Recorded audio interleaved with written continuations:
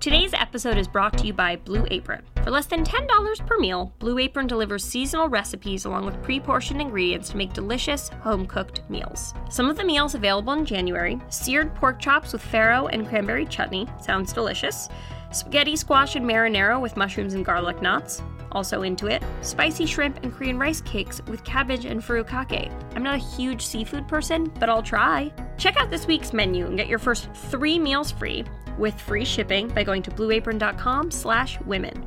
You will love how good it feels and tastes to create incredible home-cooked meals with Blue Apron, so don't wait. That's blueapron.com/women. Blue Apron, a better way to cook.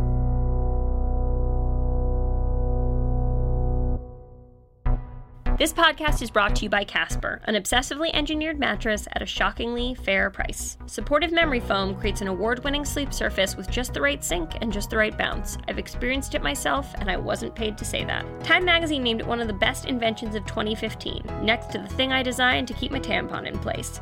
Try Casper for 100 nights risk-free in your own home. If you don't love it, they'll pick it up and refund you everything. Casper understands the importance of truly sleeping on a mattress before you commit, considering you will spend a third of your life there. Isn't that sad? Don't you just kind of want to end it now? Get $50 toward any mattress purchase by visiting www.casper.com/Lena and using offer code Lena.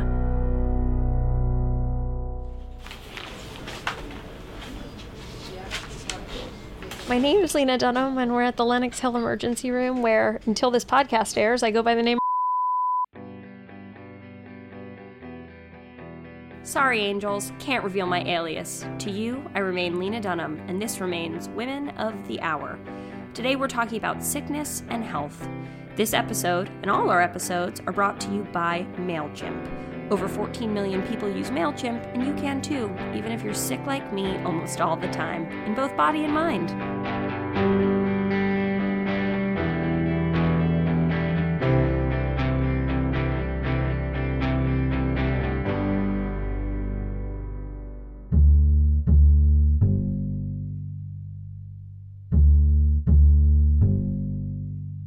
I've been pretty public about my affair with endometriosis, a disease of the reproductive system that affects approximately 1 out of every 10 women. While the symptoms and I have been fuck buddies for years, it was in 2016 that we really became monogamous. Over that period, I had 3 surgeries, 10 ER visits, and a slew of desperate calls to the patient doctors I am lucky enough to be able to afford. During one flare-up, after a full and busy workday, I reported to the ER and forced Women of the Hour producer Liz Watson to accompany me and record a process I have undergone countless times when my pain starts to surprise and even scare me. How's it going? Hello. Okay. How are you? Better than you, I guess. I guess you are a little better. I'm sorry about that. Don't you worry. You know, I'm used to it. I have some uppity ovaries. They give me all kinds of trouble. Yeah, I'm just going to check your vital signs so that we have baseline. I've been having some major pain. I would say it's around an 8 on a scale of 1 to 10. So that's something I'll alert my doctor of that too. Before we go any further, I'll explain 3 basic challenges of endometriosis. 1, it cannot be diagnosed without laparoscopic surgery. 2, it can be controlled but cannot be cured. 3, the symptoms can be maddeningly similar to a range of other illnesses, including colitis, irritable bowel syndrome, appendicitis, kidney infection, autoimmune disease, and, to less aware doctors, being a fucking crazy-ass bitch with a raging period. The medical establishment does little in the way of research, and doctors who know the disease intimately are few and far between. As I once heard Barbra Streisand say so eloquently, and let's put this in the Bible, healthcare is sexist. The stigma around the reproductive system is part of why I'm so obsessively polite to nurses, doctors, and wheelchair pushers.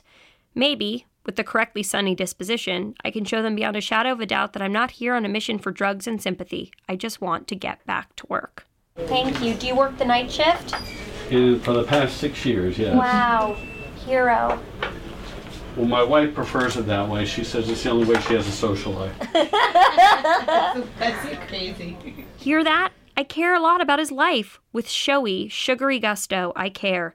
Because even when you know, as I do from multiple surgeries and biopsies, that your disease is real, it's a challenge to explain and defend it to doubters both within the medical profession and outside it. Even the most well-meaning friends ask when you'll be all better, and you want so badly to offer a clear answer. Your life narrows and your symptoms, or lack thereof, become an obsession as you track your pelvis for signs of alien life. Every day I'm in a new dialogue with myself about how to forget the pain I've struggled with in the past and focus on making new, healthy memories with my body. I'm on TV, so I have occasional weirdos who like to follow me to the hospital. Which, you try to avoid them if you can. That's my assistant, Liz. Yes, my friend, Liz. That's what my wife does. She's an assistant Oh, neat. for Jerry Stiller. Oh my God, that's amazing. Yeah, for 16 years. Wow, I've heard he's a really nice guy. Oh, they're wonderful. Wait, that's wild. Your wife's In this moment, I wish so much that I could be Jerry Stiller's assistant. It seems so relaxing and like it would involve a wealth of bagels and not a ton of vaginal probes. 1, 2, 3. This is my 4th time in the last 3.5 months being in the Lenox Hill emergency room. 3rd time for ovarian troubles. Once was a broken radial head elbow fracture. Caused by tripping over a flip-flop. But this is my 4th time, and I spend a lot of time in this emergency room. Great. And what's going on tonight? I thought I had a urinary tract infection for about a week. Been hurting more and more. Started antibiotics. Didn't do anything, and the pain in my back and my pelvis has become overwhelming. And so I'm here to figure out if I have an ovarian cyst or some other kind of ovarian issue that's causing the continuous pain that is draining me of my life force. And what procedure are we looking at tonight? A vaginal ultrasound is what I'm going to guess. I'm going to guess a vaginal ultrasound, potentially an exterior ultrasound, and if they're feeling nice to me, they'll help me a little with my pain.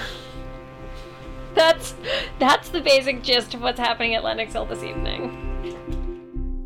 I am horrified by my own wealth of medical knowledge. I could certainly read my own ultrasound with a quickness. It may not just be a UTI. That's my internist, Dr. Sandra Gelbard. Her appearance in my life was a blessing because of her deep understanding of the illness and her passion for listening to patients, specifically women. And the other thing that really made me think that maybe this could be a cyst is the fact that the lab work, the white blood cell count was normal, and the urine analysis came back after we spoke as negative. It's not the culture. No, it's not the culture, but it's a preliminary type of screening. And this has happened to me before where I thought I had a UTI and it ended up being something that was endo-related or cyst-related. Right. This is not like what it was previously, where we had surgery and all of that. We've been down that road. Yeah. This is just, we're going to check things out and we're going to be able to handle it medically. That's amazing. But the big thing is that you really listen. I mean, you really listened to your body this time. Well, thank you. I think much earlier on. I did, because last time I had that cyst pain for like 2 weeks before I came in. Yeah, ridiculous. So this is different. Good. Thank you. It's different this time has been the year's refrain. I realized with horror on New Year's Eve 2016, as I sat on a rolling cot in a corner of Lenox Hill, that I've promised myself every visit would be my last, imbuing each subsequent one with a sense of failure. This mixes with my guilt, fear, and physical pain to create a signature cocktail nobody would want to drink. What if I just admitted that I didn't know what was coming, that my body was always surprising me, and I needed to learn to surf its waves? I'm about to have some pain medication, and we're going to see if 2 milligrams of morphine does anything for this old dame. I'm pretty sensitive. Hopefully it will get rid of whatever's going on here. I'm so appreciative. Narcotic painkillers rule. I mean, when you're in pain, they have the miraculous effect of both erasing the physical sensation and deadening any guilt, anxiety, or panic that may accompany it. They also totally do not rule. They are highly addictive, causing an epidemic of addiction and death, often spurred by a basic doctor's visit for a condition like mine. I was raised by a hyper-aware addict in recovery, and so these drugs never enter my body without my mind flashing to an image of me jaundiced and sweating, living out of a van down by the river. Morphine's ability to relieve distress and to decimate a life are always interlinked for me, and I've been known to immediately dispose of the pills the moment I no longer need them, plagued by the sense they release dark energy into my home. Hello, 4 milligrams of morphine just went straight into my blood, and I had that, kind of like train spotting looking twitch, hot feeling on the top of my head, and let's just say the pain is gone. It was like all this pain, it's so crazy. Jenny once put it really well. It's like it takes your pain and pushes it a foot away from your body. So it's like you're walking hand in hand with your pain rather than your pain inhabiting you. It's weird to be sick and then actually experience pleasure in the process of healing your pain. I'm not articulating this very well because I'm fucking high, but it's like the pain's gone and it's not just replaced with lack of pain, it's replaced with lack of giving a shit about anything. So if you told me right now Your boyfriend's dumping you. He's been fucking one of B.O.B.'s backup dancers. Just anyone. Hot, special, cool. I'd be like, live. I was like, I've got nothing wrong over here. It just makes everything so, seem so light. Another reason to avoid drugs when you can is because they make you intolerably smug and totally fucking stupid. Case in point, me.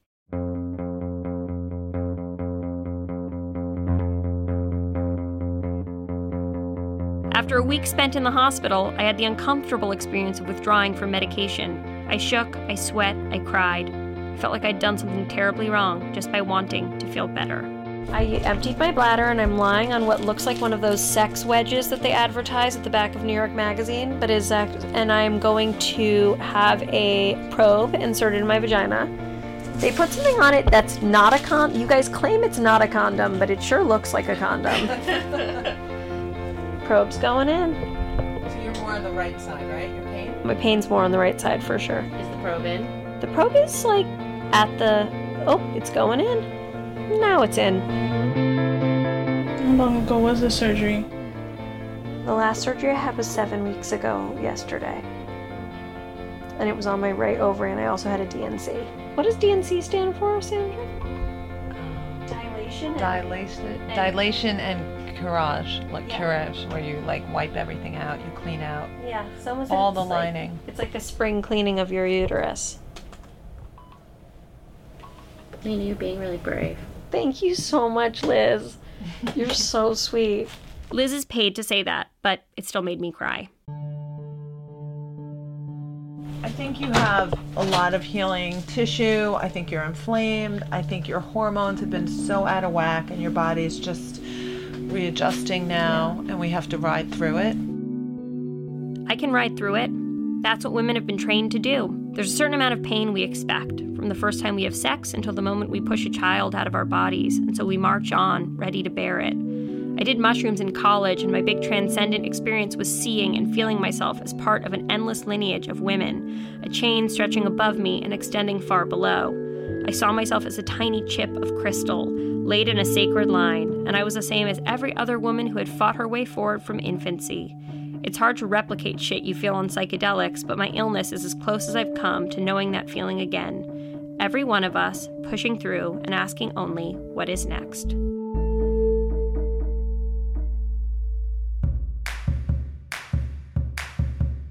Of all the gynecologists, internists, holistic practitioners, psychics, crystal gurus, and vaginal masseuses in my Rolodex, there's one who stands out above all the rest.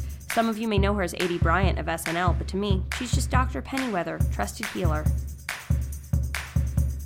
Hello, I'm Dr. Tatiana Pennyweather, and as a serious 21st century woman, I have discovered a range of new illnesses not yet recognized by the establishment. Many of these, while not life-threatening, can ultimately lead to the destruction of relationships, loss of employment, and even being called words like bitch, thought, or extra. Although still unacknowledged in my field, I believe if I can gather just $9 million of research money before March of 2017, I will have a real shot at getting these illnesses recognized and researched by the National Institute of Health. First, I just have to take some science classes, get into medical school, finish medical school, do my residency, and buy a small condominium in a building that allows Pomeranians. Illness number 1. Just got done-itis. You know the vibe. You're late for brunch with your friends, your bangs are askew, you're wearing a parka and short shorts even though the weather is a middling 62 degrees. When your friends ask what you want to eat, you just giggle and you're like, I don't even know.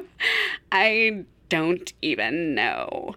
And then you insert a weird, obvious yawn until finally one of them is forced to ask you what you did last night. And you say, y'all, Ralph effed me so good, okay? Seriously, it was the craziest thing that's ever happened. Now, instead of focusing on French toast and current events, your friends have to listen to the full story of Ralph taking you to Sushi Samba, buying you a turquoise ring on English Street, and then pulling off the hat trick. For those who are not doctors, that's 3 holes in one night.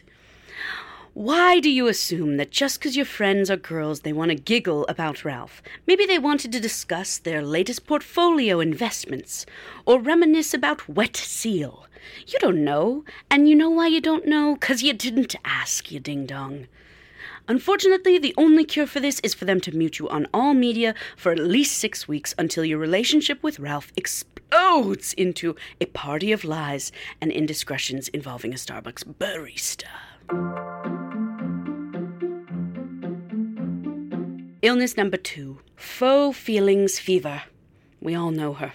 She's nice, she's conscientious, she'd pick you up after surgery, but every time a tragedy happens in a city she's never even been to, she cries.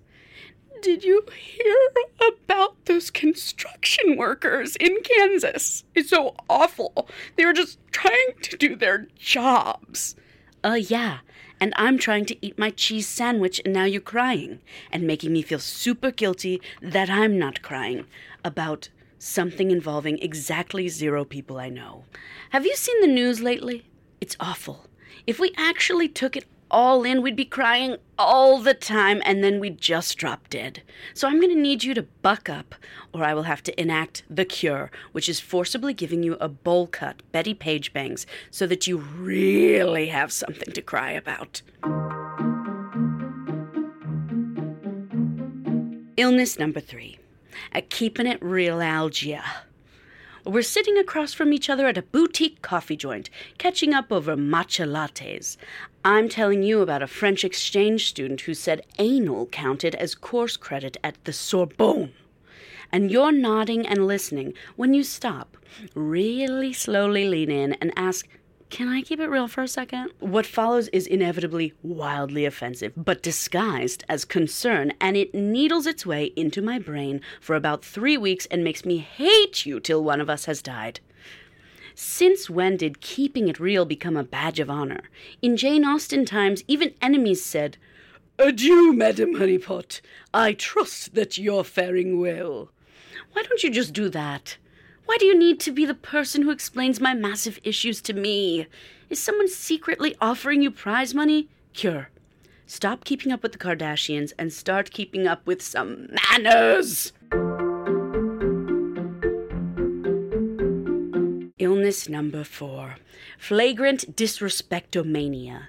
This may be the most dangerous of all the diseases, and it's probably leading to a bunch of murders and stuff. Tell me if this sounds familiar. You text your friend you're meant to meet at the Gap. You've discussed linking up around 12:30 to pick up some crisp denim and sweet teas. She doesn't answer. So you pop in the shower, then decide to scroll through the gram, and what do you find? At Tony B. Morrison 3232 has liked, 11 photos. Your friend Tanya meeting a mini Shetland pony? Liked. A random donut covered in Captain Crunch from Portland? Liked. Molly Sims' 3rd baby shower? Liked and commented, Congrats, I've loved you since your work on the NBC drama Las Vegas. Why was it canceled? Teary face.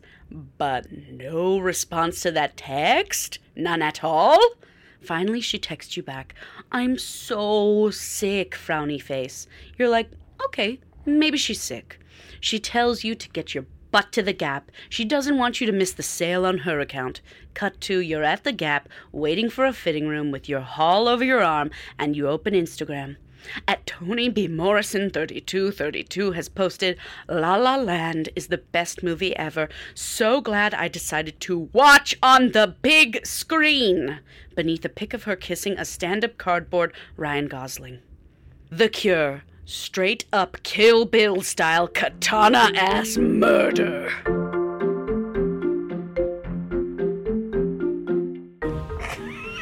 That was the greatest. Oh my god. I really embodied this. I really went there.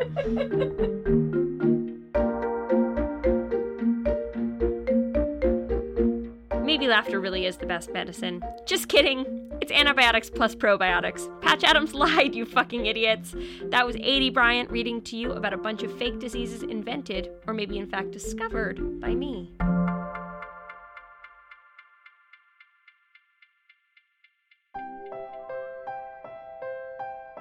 This podcast is sponsored by Casper. Casper is the dopest mattress that all the hippest kids are using. It's an obsessively engineered mattress at a shockingly fair price. It's got supportive memory foam, creating an award-winning sleep surface with just the right sink and just the right bounce. I actually bought one before I was even given any Casper money for my podcast, and I gotta tell you, I haven't regretted it, and I almost never leave bed. Is that depression? Who can say? Try Casper for 100 nights risk-free in your own home. If you don't love it, they'll pick it up and refund you everything. Everything. Casper understands the importance of truly sleeping on a mattress before you commit, since you're going to spend about a third of your life there. Really think about that, and just really let that sink in, how much of your life you spend sleeping. Free shipping and returns to the US and Canada. Get $50 towards any mattress purchase by visiting www.casper.com/Lena and using offer code Lena. Yeah, the guys at Casper are pretty into me. Thank you again to Blue Apron for sponsoring us today. Blue Apron seafood is sourced sustainably under standards developed in partnership with the Monterey Bay Aquarium Seafood Watch. The beef is raised humanely, the chickens are free range, the pork is raised naturally, and regenerative farming practices are used for produce. Because Blue Apron ships the exact amount of each ingredient required for a recipe, they are reducing food waste. I think we can all agree that at this moment in history, it's never been more important to think about what you're putting into your body and how you're taking care of your environment. Cooking together builds strong family bonds. Research shows that Blue Apron families cook nearly 3 times more often. My boyfriend and I haven't cooked together in over 7 months, and the last time we did it, we were just figuring out how to make frozen toast. Some of the meals available in January are seared pork chops with farro and cranberry chutney, spaghetti squash and marinara with mushrooms and garlic knots, spicy shrimp and Korean rice cakes with cabbage and furikake. Check out this week's menu and get your first 3 meals free with free shipping by going to blueapron.com/women. You're going to love how good it feels and tastes to create home-cooked meals with Blue Apron, so do not wait and let your family fall apart. That's blueapron.com/women. Blue Apron, a better way to cook.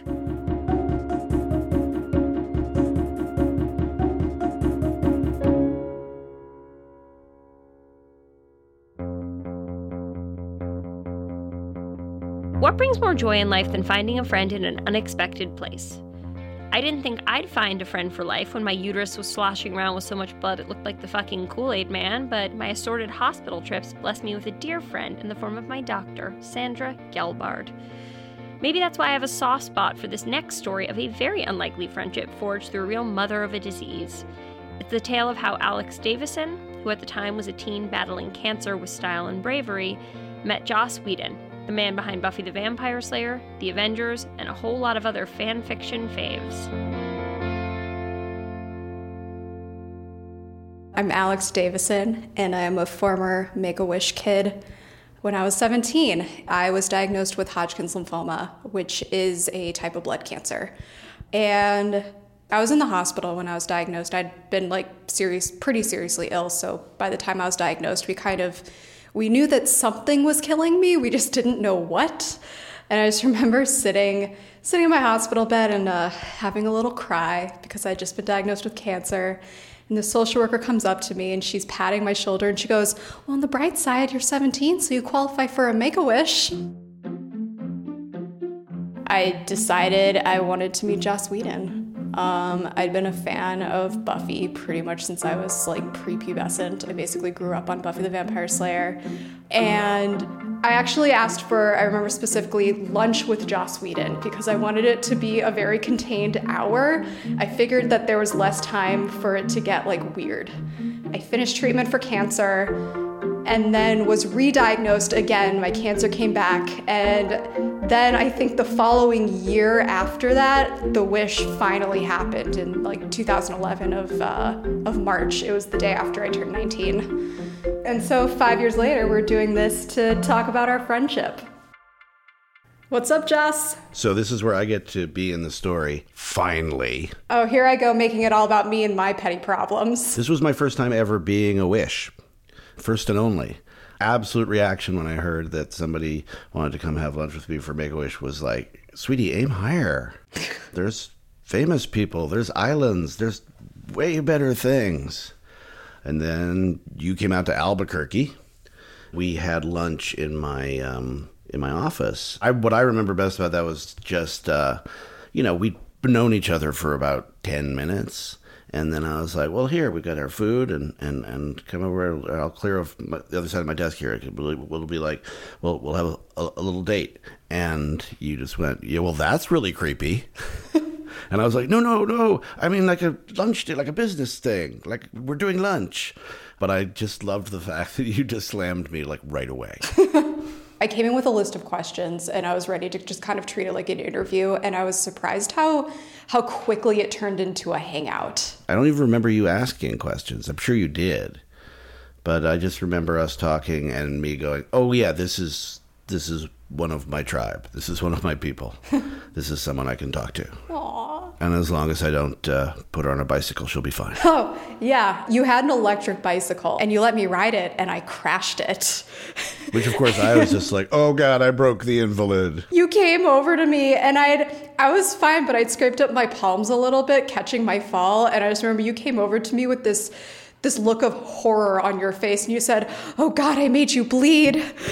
It's generally, that's considered a bad thing when you're visited by a sick person, is making them bleed. Try not to make them cry or bleed or vomit. And I think I might have gotten a hat trick there. I think I might have done all three. I mean, it was my favorite part of the visit. Well, there you go. There you go. That doesn't speak very well for my conversational skills, unfortunately. I mean, to be fair, I was actively going through chemotherapy at the time. I probably wasn't the most lucid for a lot of those conversations. It was weird for me just because I, in my adult life, I've known 3 teenagers who had cancer, none of whom survived. And I'm not super great at dealing. You have to, so you learn to, but I was sort of like, I don't know what it's going to be like to actually sit down with this person and how it's going to make me feel. But it was really, it was just so easy. Yeah, you invited me back. Marvel actually footed the bill for your second trip back. Cancer brings out the best in people. There should be more cancer. I'm missing the point, aren't I? Cancer for everyone. At the end of the Make-A-Wish visit, you'd kind of offhandedly been like, yeah, you should come back. And I thought that it was, I honestly thought it was just lip service. So I was like, yeah, okay, Joss, it was nice to meet you. I'll see you never. And then you actually followed through, and I thought, oh, wow, this guy feels really sorry for me. It became clear that you were actually well enough, at least for a while, to do it. It seemed like the natural thing. I wasn't sure that was going to happen, but I was sure that, like, having you around was not going to be a problem. Yeah, and by the time we saw each other again, I think I had just finished up treatment for good. So after that, my health was on an upswing from then on. I feel like you had more hair. Slightly more hair. I was a little bit bald when we first met. Yes, you had a baldishness to you. Ironically, so do I. But mine hasn't gone away. And then you came out a third time. Yeah, I was out at the Avengers 3 times. It was awesome. And then somehow we just kind of kept talking and bumping into each other in various parts of the world. I remember when you first got into college, or got to go to college. We're there, and you and I had a lot of long talks, like a lot of late night, hour-plus conversations. It was a pretty funky time for me, and I just remember being interested that we had a different friendship, we still do, than I have with anyone else. There was this, I don't know, a weird kind of freedom when we talk, and a sort of different perspective on both of our many, many problems. And our ill working minds. Yeah. It made it really important to me. It made it something like a real touchstone for me that we could have this. I've been thinking about that a lot because I feel like our conversations got very intimate pretty quickly.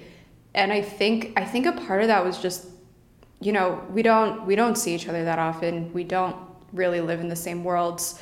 I think the distance helped me kind of like open up to you because it felt less immediate if I was vulnerable with you because there was so much physical distance between us. Mm-hmm. Yeah.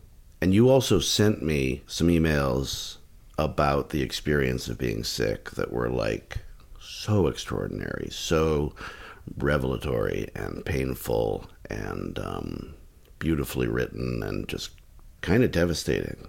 That was the first time I really understood what a writer you were. I wasn't even a writing major until after you kind of suggested that I look at becoming a writer. God, I'm great. Yeah, I left a major where I was pretty much guaranteed employment to do something because you asked me to. If it doesn't work out, it's your fault. Good, because writing skills always pay off no matter what. I mean, the stuff was great. It felt like you were speaking in a way that you didn't speak to other people as well. I feel really lucky to have someone in my life where I could send these really just dark and vulnerable emails and thoughts to someone and know that they were being read and understood in a way that I didn't really feel like I'd had before. And then also just, you're such a kind person. I often feel so lucky just to know you because of your kindness. I'm sure you're thinking of someone else. Oh, yeah, someone else who flew me out to the set a few times or took me to Comic-Con. Must have been someone else. I met Joss in New York last August, and we went to go see a bunch of different musicals and plays while we were there. So we saw Fun Home, which had just won a Tony. The whole Fun Home experience, which just seemed to be aimed at target audience you. And I come out of it weeping, and you're like, yeah, that's pretty good. Well, I think you have to keep in mind that right before Fun Home started, while we were sitting in the audience, I realized that I was gay. So I think I was a little preoccupied with that. And then Tig Notaro was there, and I started crying because Tig Notaro had just walked past me, and then I realized I was gay, and then the show started. That was one of the most extraordinary moments of my life. You have to know, obviously. Then you just turned to me and went, oh my God, I'm gay. And I was like, don't cry. Stay cool. Who gets that moment? Who gets to be that privileged? I was like, oh, wow. I was so glad that I was with you because you were such a calming person to be like, this is fine. This is not a big deal. It's okay. This is a beautiful moment. And I, immediately started trying to reconcile it with but I've had boyfriends before, but I guess I never really had sex with them. So I don't know. And then you looked at me and you goes, well, I can think of a few reasons for that. One might be because you're gay. Another might be your homosexuality. Third could be because of your lesbianism.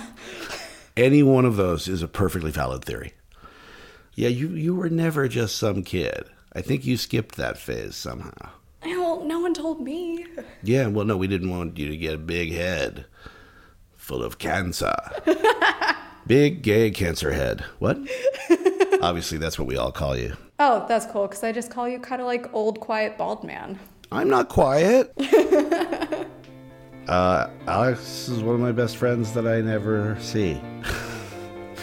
Probably my best friend that I never see. I feel the same. He's one of the most important people in my life these days. And he has been for a while.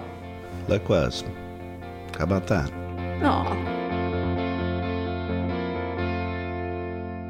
That was Alex Davison and Joss Whedon. Can I crash this party, guys? It's both cozy and inspiring.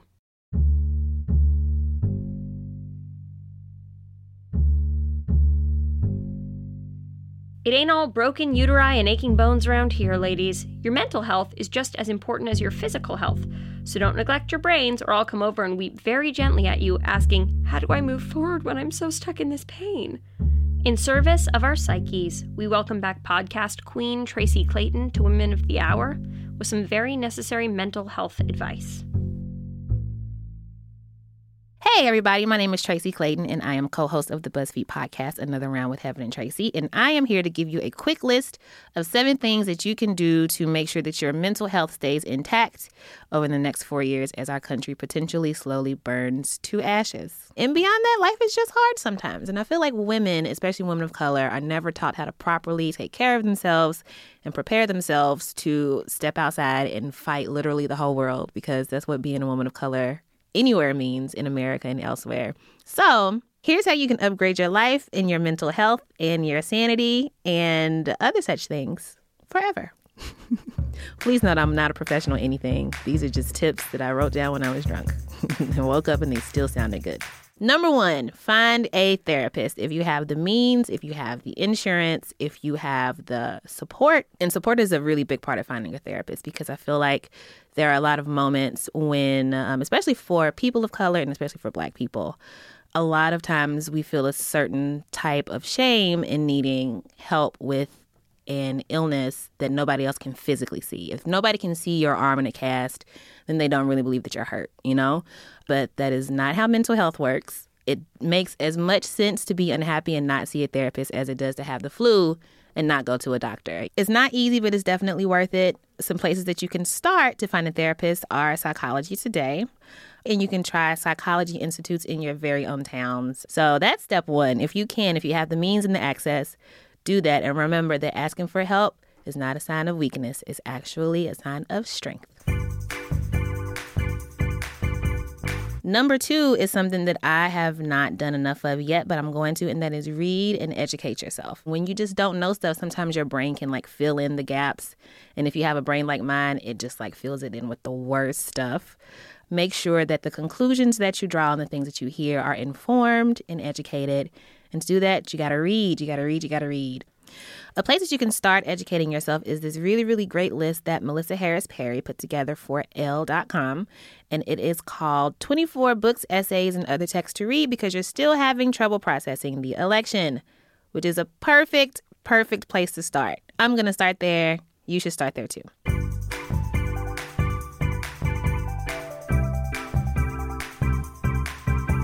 Number 3 is very, very important for the next 4 years and for the rest of your life.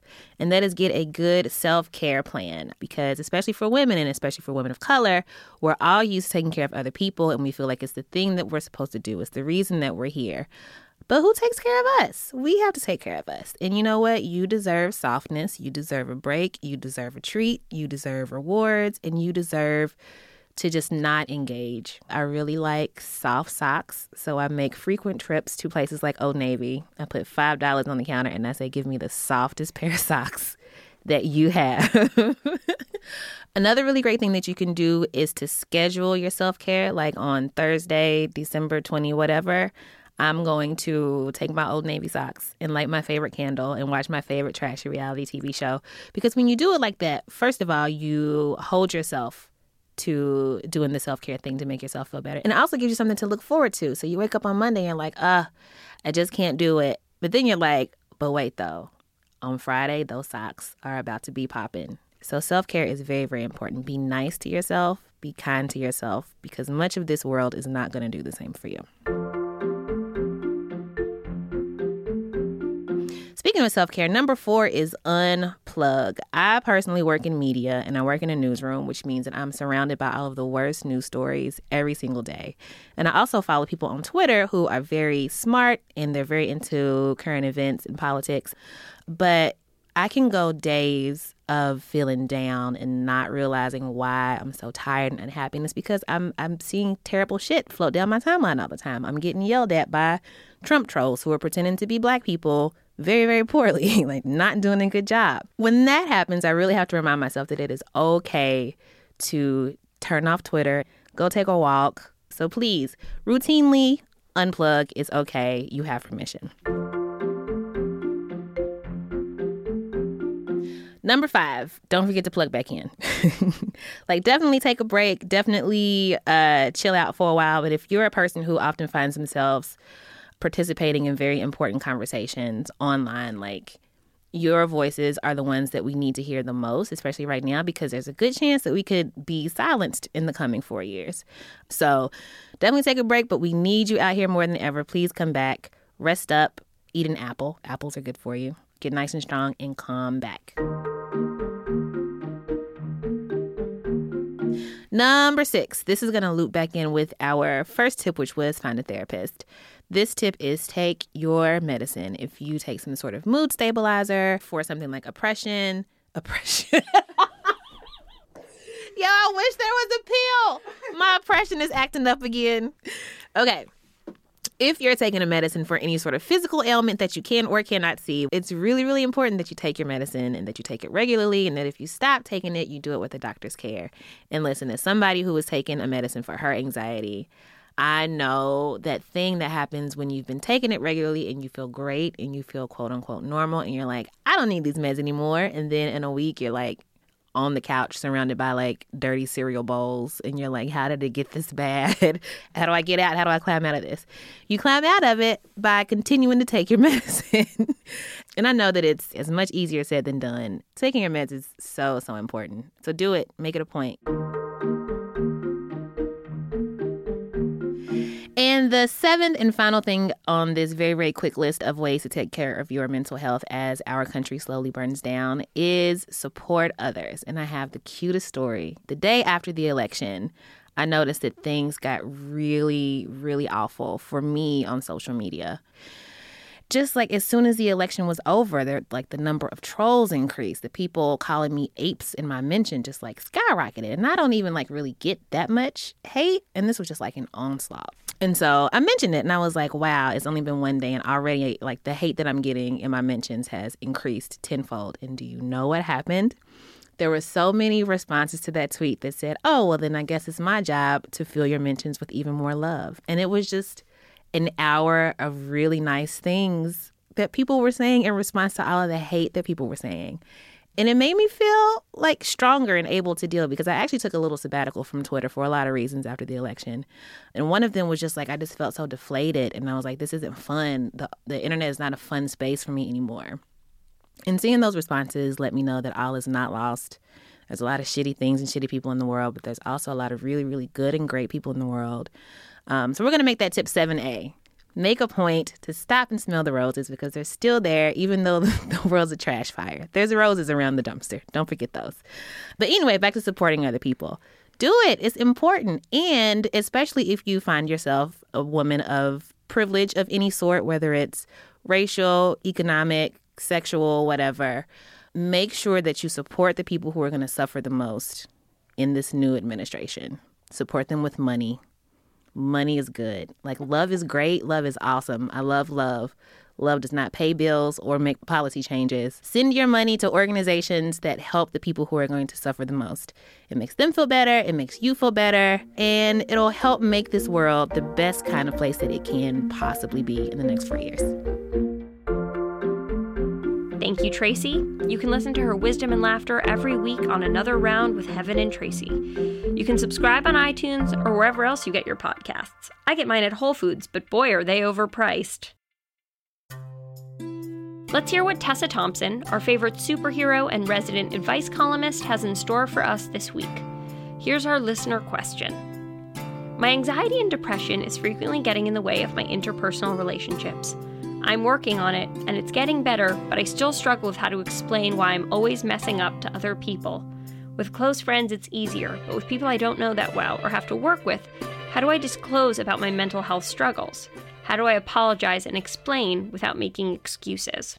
I guess it's a really tricky question because in some ways I think whenever you're dealing with something, it's really important to be able to have kind of transparency about it. And I don't know what your methods are of dealing with your own mental health issues, but I felt like when I go through periods of for example, in my job, there's lots of situations where I'm thrown into being with a lot of new people that I don't know. And I realize like, oh, I have social anxiety. Like, how do I deal with that? And it can be a really, tricky thing.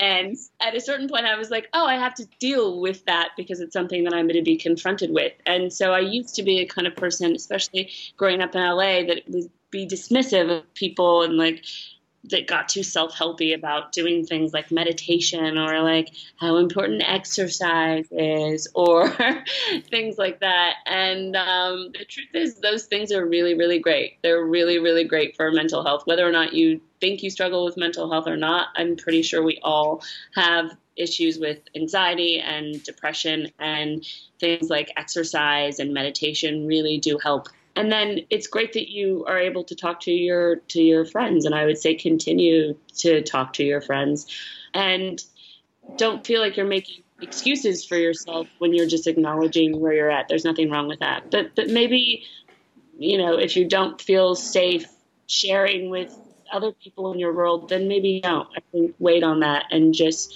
continue to be forgiving with yourself. Tessa Thompson, thank you for the advice, but also just for your face.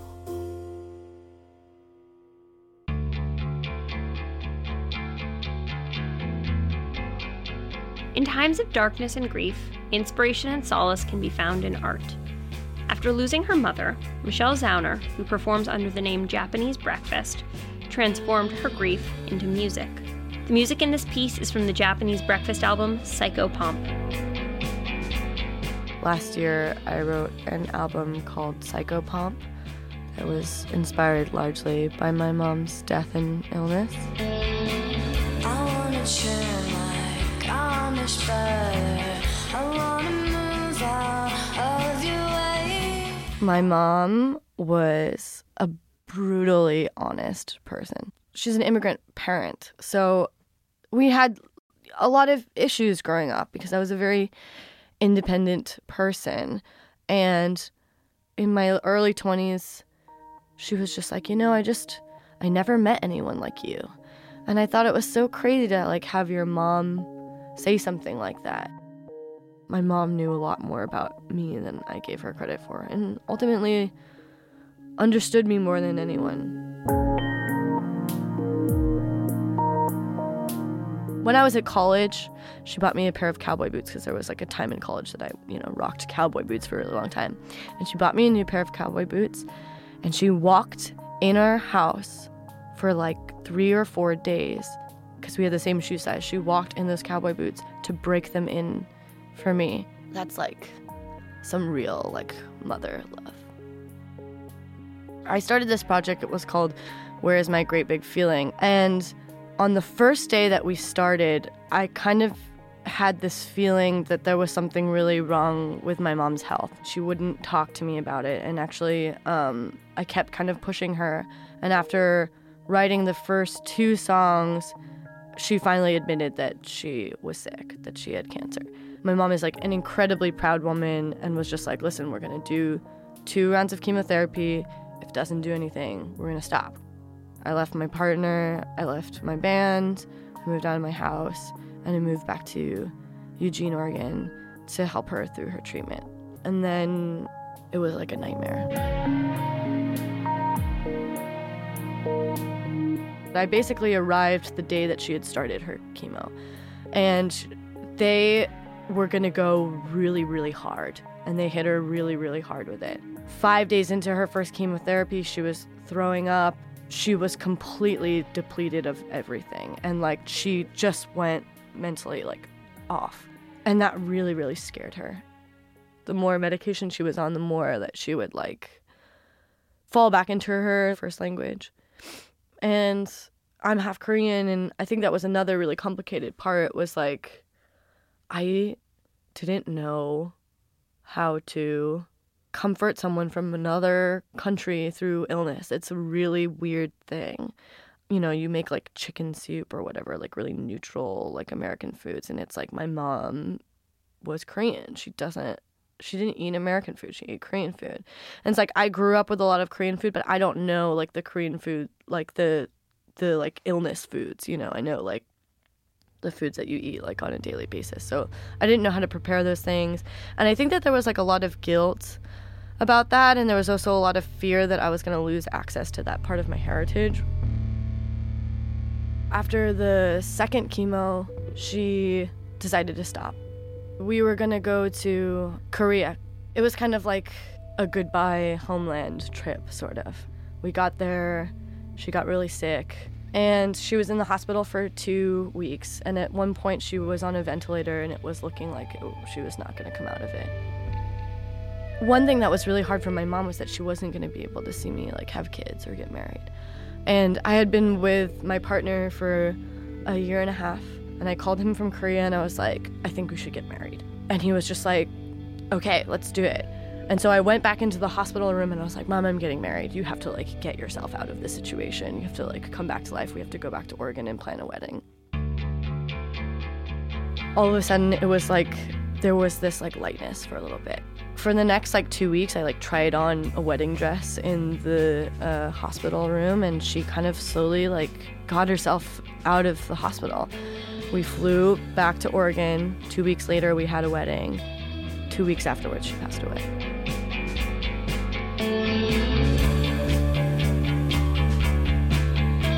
And it was so cyclical and crazy because 2 weeks before I wrote my wedding vows, and then 2 weeks later I had to write her eulogy. I had a new wedding ring put on my finger, and then 2 weeks later my dad put on my mom's wedding ring on my other hand. I stuck around in Oregon for about 4 or 5 months to just kind of help put the house together to make sure that my dad was okay. I'd always played music. I started putting together a record.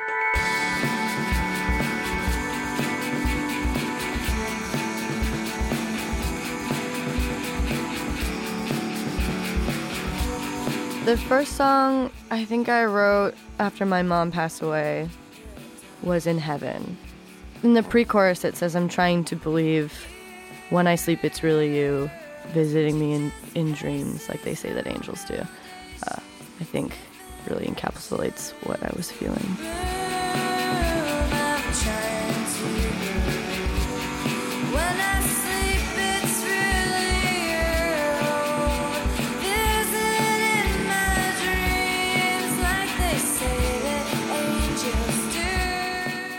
I'm an atheist, and I think a lot of people in my friend circle, they worship science and progress and technology, and those things can feel really cold when you're trying to explain something that's very heartbreaking and mysterious. It was really frustrating because in some ways I couldn't communicate with my immediate friend group because they just didn't know what to say. And I couldn't communicate with my family or feel comforted by my family because they would say things like, you know, she's in a better place, she's in heaven. And so that's what that song is about, is just I needed to find something for myself that was not necessarily religious or heaven-oriented, but was something more than that's it. I do think that it's an uplifting record. I think that that's what people want to hear, and maybe in some ways what I needed. And I think I needed to make a record that felt good while also writing lyrics that were about the kind of hard truths of the situation. I had always been such an open person, such an outspoken person, and all of a sudden I felt very, very quiet. And I wonder if part of that was a product of just feeling like I wasn't allowed to cry, because I knew if I started crying, my parents started crying. So I learned how to swallow so many of my emotions during her illness that when she passed away, I couldn't feel like I could let that out. And it was really, really confusing to me because I didn't know how to communicate with people. I didn't know what I wanted from people. And so I think that I put together my album Psychopomp because it was kind of like I was saying all the things I wanted to be said to me and things I didn't know how to say through music in a lot of ways. My mom was like an enormous personality. She was like an incredibly infectious person. I don't know, it's so cliche, but she really lit up a room in a lot of ways. She made everyone feel really special, and she was really brutally honest with someone to a fault. But that was part of her charm, I think. You know, she had no problem telling you that you I don't know, should not fill in your eyebrows so intensely, or you know, you should really lint roll that shirt that you're wearing or whatever. But it was like she wanted everyone to be the best version of themselves, and it was always out of love. And I think that that's really hard for people to understand sometimes, but the people who got it really understood how important it is to have someone like that in your life. You should try to do as little harm as you can to the one that loves you. You can find more of Michelle Zauner's music on Bandcamp.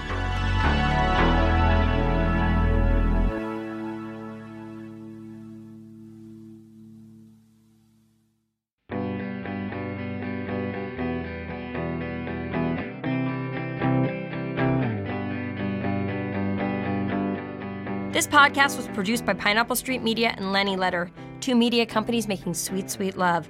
Specifically, it was produced by Jenna Weiss-Berman, Liz Watson, Emily Becker, Barry Finkel, and Gabrielle Lewis. I despise each and every one of them. Special thanks to Dudes in Residence Henry Malofsky, Max Linsky, and Ben Cooley, whose opinions we dismiss, just because. Special thanks to Lenny Editor-in-Chief Jessica Gross, who's so fly. Our music is by Andrew Dost, who we objectify because we can do that now because there's been so many generations of men objectifying women, and we're going to objectify him.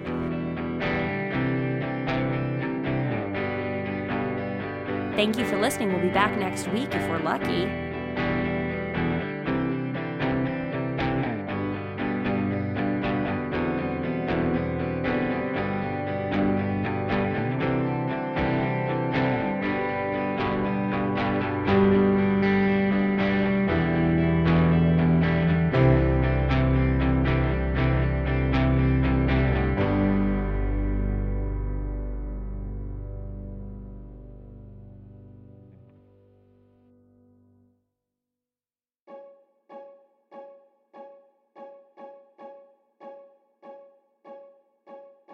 Thank you again to Blue Apron for sponsoring us today. For less than $10 per meal, Blue Apron delivers seasonal recipes along with pre-portioned ingredients to make delicious home-cooked meals.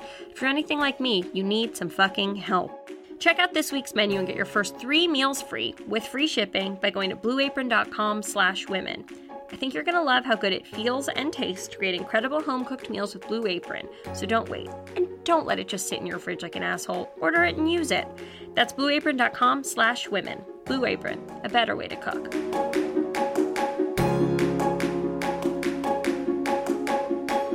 Thank you again to Casper for sponsoring us today.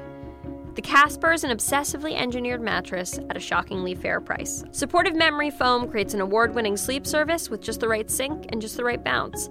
I can attest to that, although admittedly, I don't do much bouncing. Try Casper for 100 nights risk-free in your own home. If you don't love it, they'll pick it up and refund you everything. Get $50 toward any mattress purchase by visiting www.casper.com/Lena and using offer code Lena.